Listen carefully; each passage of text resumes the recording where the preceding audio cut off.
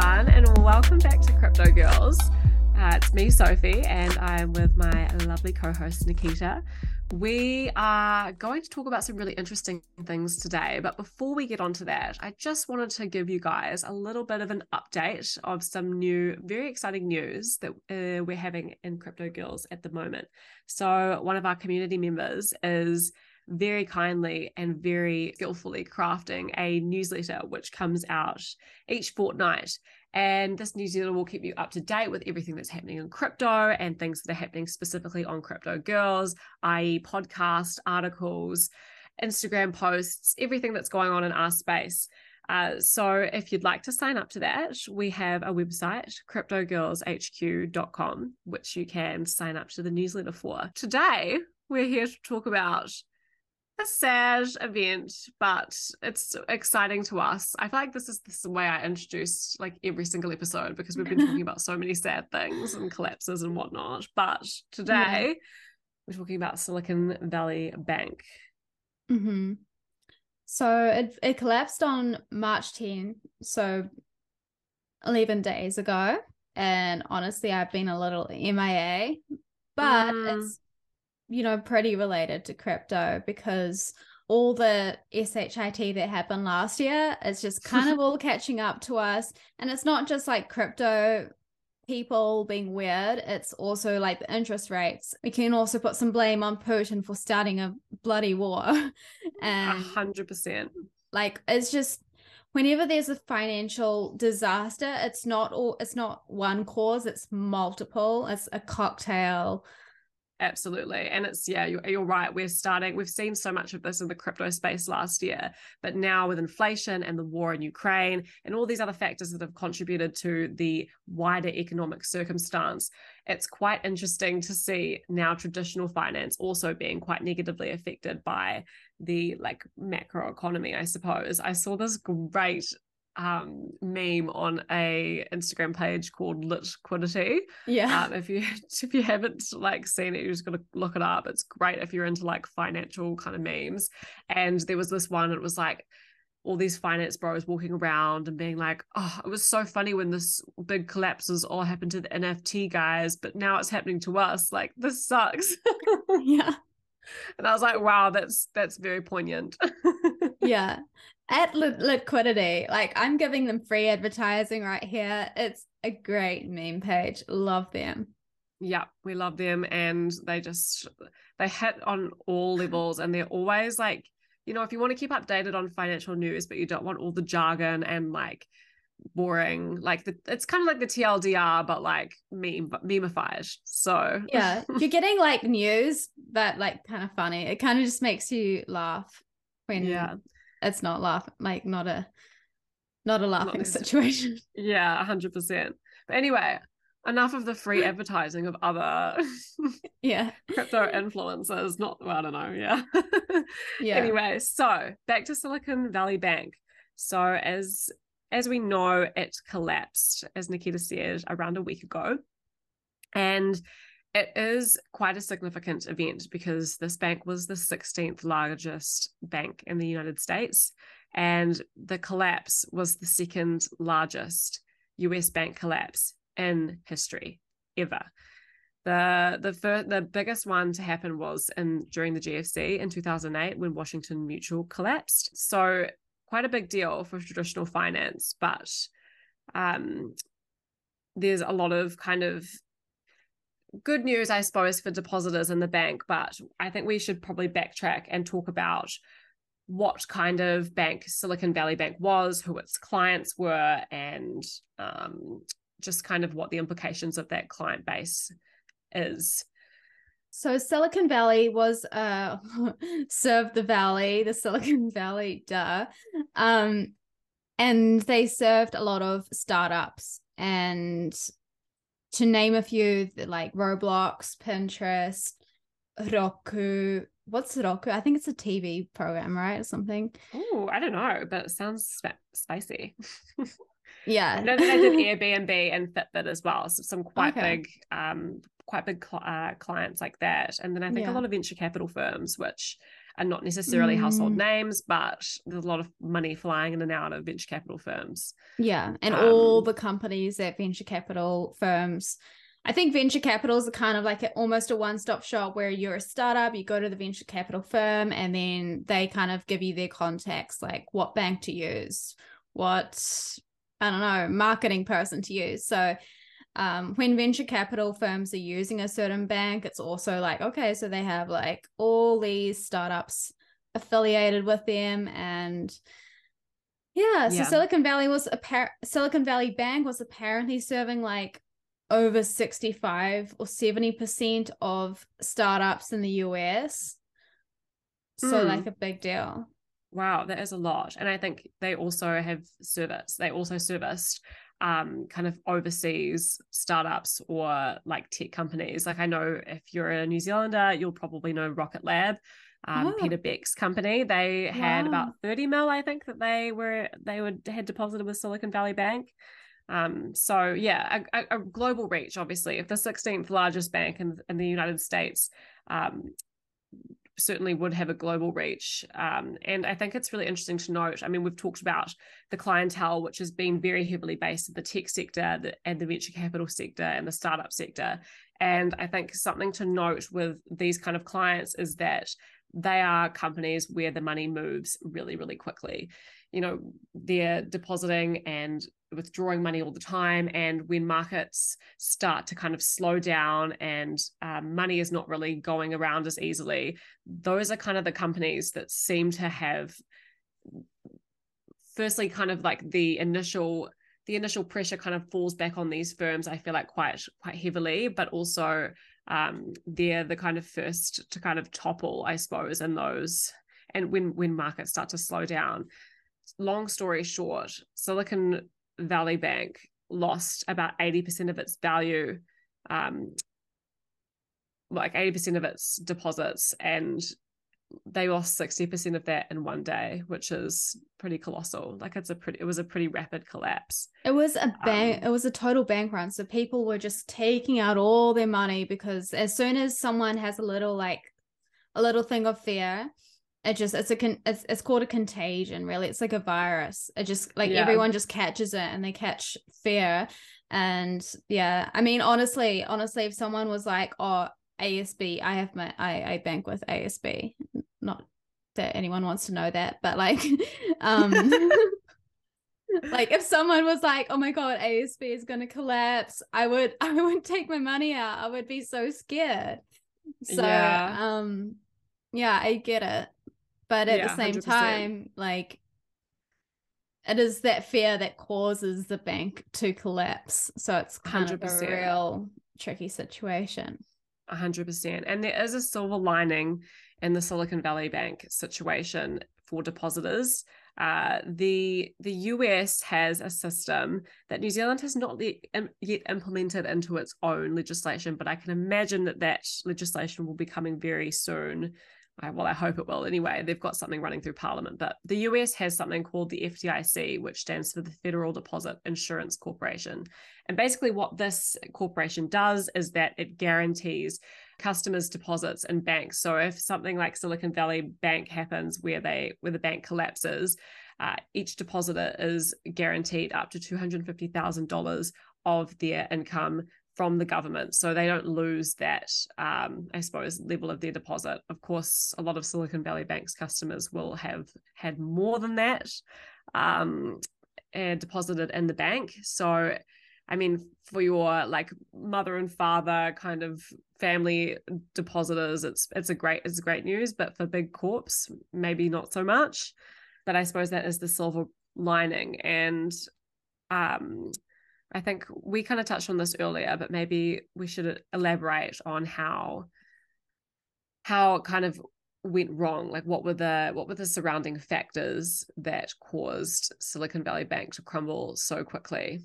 So it was a really unique situation where when there was a crypto tech bull market in the start of 2020, 2021, which we might remember when everyone went into COVID lockdown, we were all on Netflix, we were all on TikTok, like everything. Zoom was kind of like went crazy. Upwork, like all these amazing tech startups. They just got an influx of money, and by proxy, the banks also got a lot of like deposits. So these tech companies would store all their like kind of profits or their spare money in the bank and just kind of keep it there like we normally would, and earn a little bit of interest on their deposits. And Silicon Valley Bank will probably be disproportionately positively affected by a big tech boom because of their client base, just to add that, but continue on. Well, absolutely. So what a bank does with deposits is they usually put it into an investment, or they loan it out so that they can kind of get some interest or profit off the deposit, and then give some of those profits back to the depositor, and also keep some profits to themselves. But at the time, Silicon Valley Bank was struggling to loan out the money. Like there wasn't enough loan demand. And so what they did is they invested not all, but most of the deposits into treasury bonds, which are usually a very, very safe investment, but they are long-term investments. So they're kind of locked in. You can't divest. You can't just take it out all of a sudden. They're locked in, and you earn like a really small return on like treasury or government bonds usually. Yeah, 100%. And I think good thing to note is that yes, a lot of the things, bonds that the Silicon Valley Bank were invested in were long-term mortgage-backed securities. And those aren't as liquid as a US Treasury bill or like another kind of government bond, because they do have that kind of longer-term maturity date. And I suppose you can sell out of bonds before their maturity date is reached.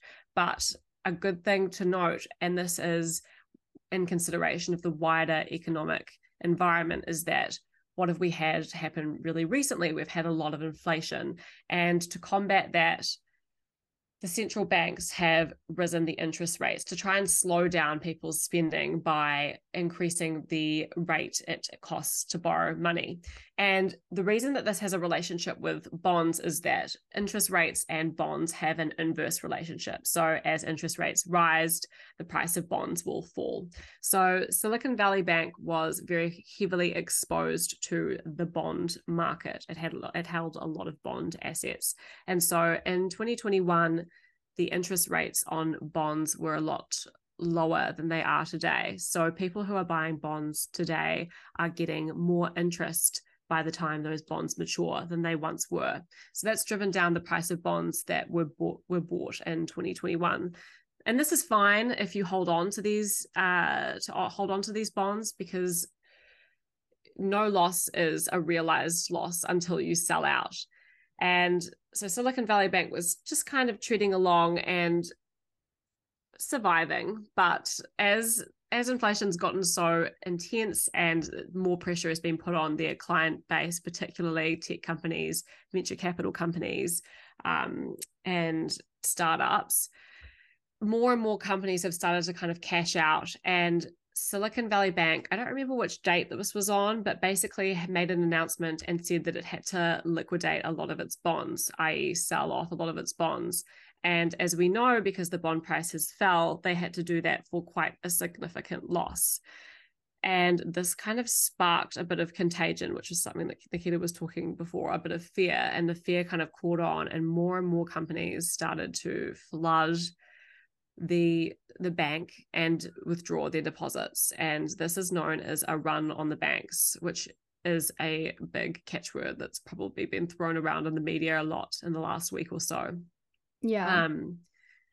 So that's basically the long and short of like how Silicon Valley Bank collapsed. And I think the timing was also really poorly done as well, because just the day before, so I think it was March 8th, that a bank called Silvergate, another relatively small bank, announced that they were going to liquidate. And I think it was, the causes were very much similar, where like the interest rates had increased so rapidly and they couldn't keep up with, this these crazy returns. Like if you deposit your money in the bank now, you're going to get like a pretty nice return. Mhm. So they just couldn't really keep up with, this sudden change, I guess, we should say. And so, yeah, Silvergate announced they were going to liquidate on March 8th. Then March 9, Silicon Valley said they were going to do like a capital raise and like try to raise some money, sell off some stocks. Then suddenly, like the Silicon Valley was just went crazy. Like founders and stuff started talking. The CEO of Silicon Valley Bank held a conference call and tried to soothe a lot of the venture capitalists. But that did not work. And on March 10, the stock price of Silicon Valley Bank went like this, and then everyone started taking out their assets, and that was like, the bank run. Then after that, there was another bank who got affected. I think it was Signature Bank in New York, similar story. And so a lot of these community banks are now being affected because I guess they all had the similar pressures as Silicon Valley Bank. Yeah, absolutely. And I mean, our listeners will probably know and have heard of a lot of banks sending out emails and statements saying we're protected from this kind of risk, like, and a lot of governments have been announcing that they will protect depositors or they won't protect depositors. There's been a lot of media buzz around this, as you would expect. And something that happened actually today, 21st of March, was I woke up to a news story about Credit Suisse nearly collapsing because they were, I assume they were very overexposed to bonds as well. They are one of the biggest banks in the world, which was, when I woke up, it was, quite a cortisol boost early in the morning. But fortunately, they have been bailed out by UBS, which is another bank, I believe. Another Swiss bank. They're like Credit Suisse and UBS are the biggest banks in Switzerland. And for anyone who's unfamiliar with finance, Switzerland is kind of like they're like the masters of finance almost. Like Switzerland and finance almost has like the same ring to it. 100%. Yeah, they have their watches and then they have their banks. So UBS and Credit Suisse are like the big bros, and I can't believe that Credit Suisse had about, like, it's crazy. Like it was there, it was wild. Huge. And then it's gone.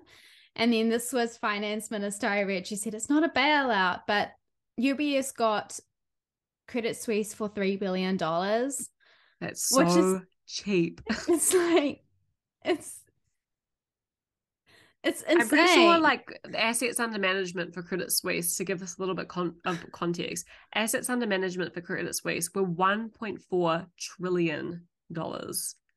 $1.4 trillion.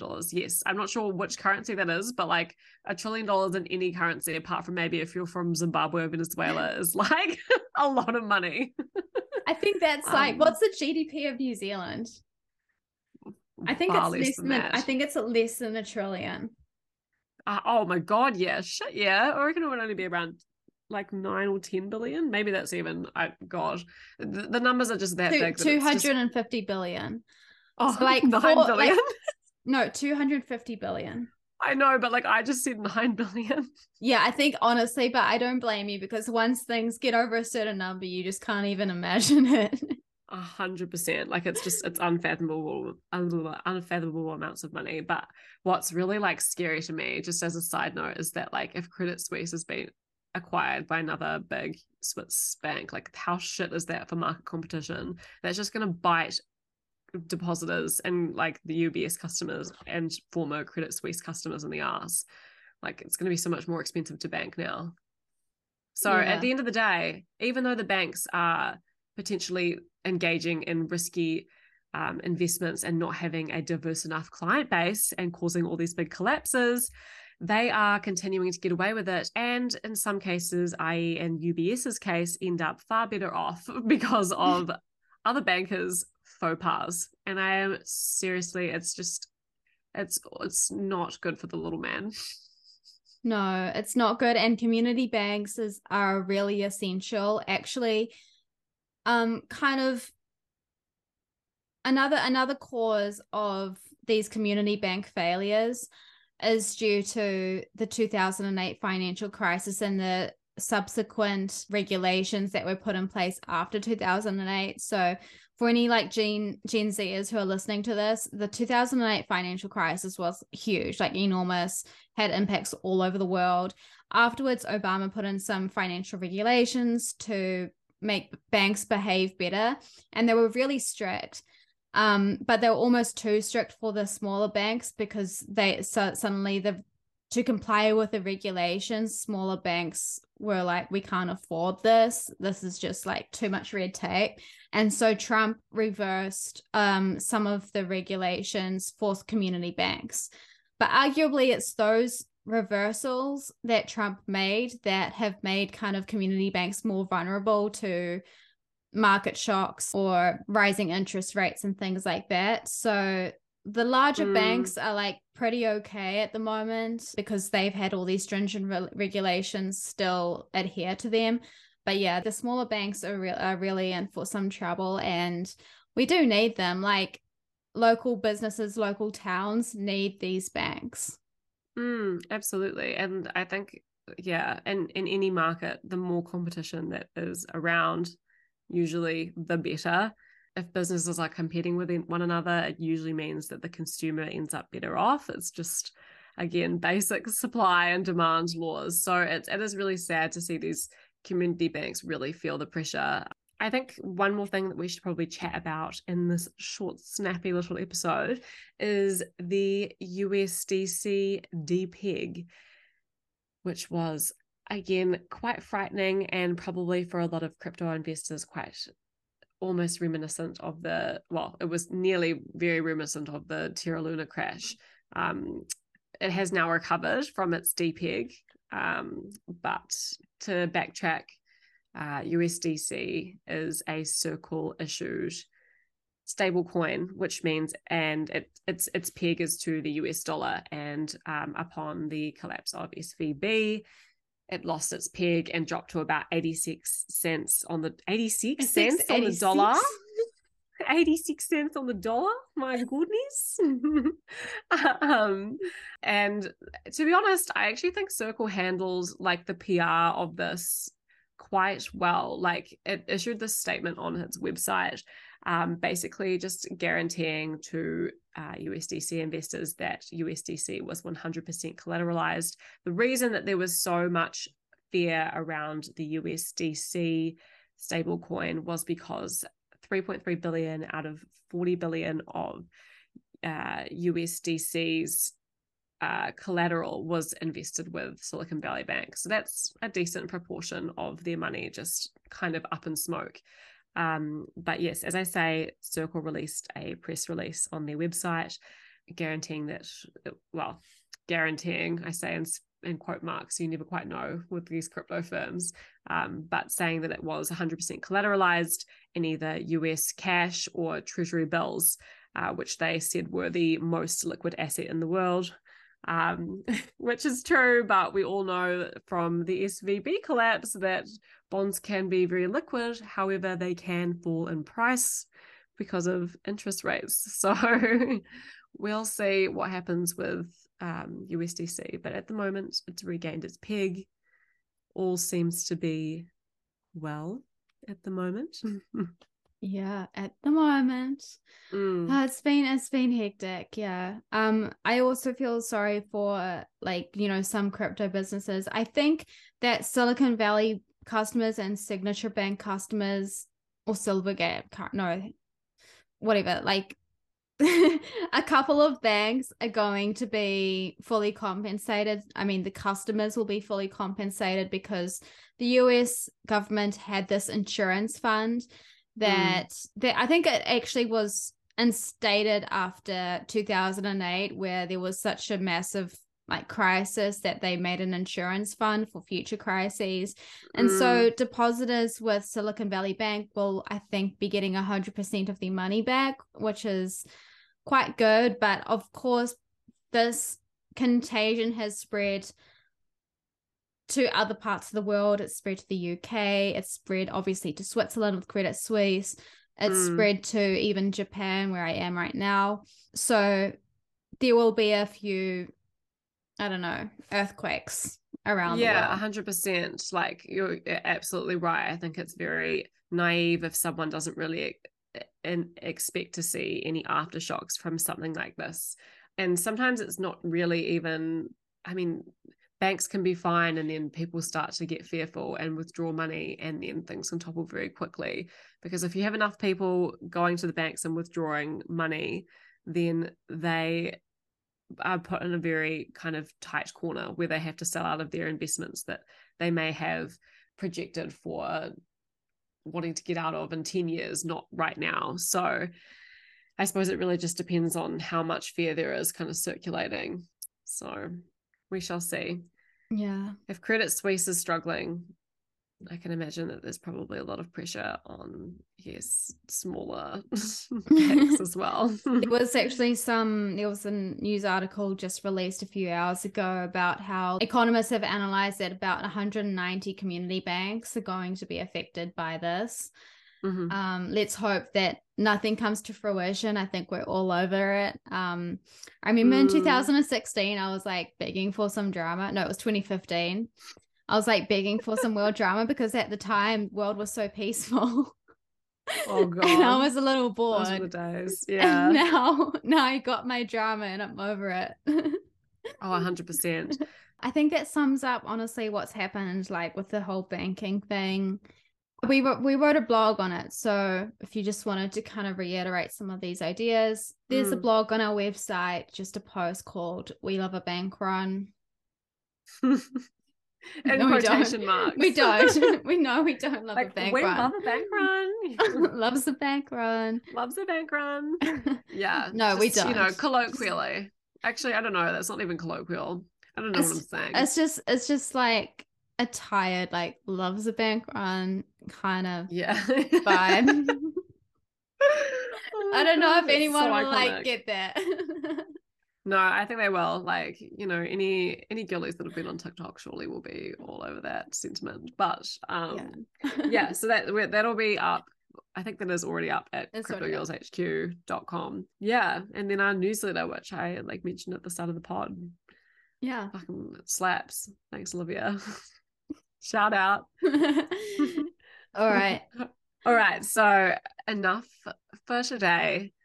Check out our newsletter. Check out our Silicon Valley Bank article on our website. And we hope you enjoyed listening.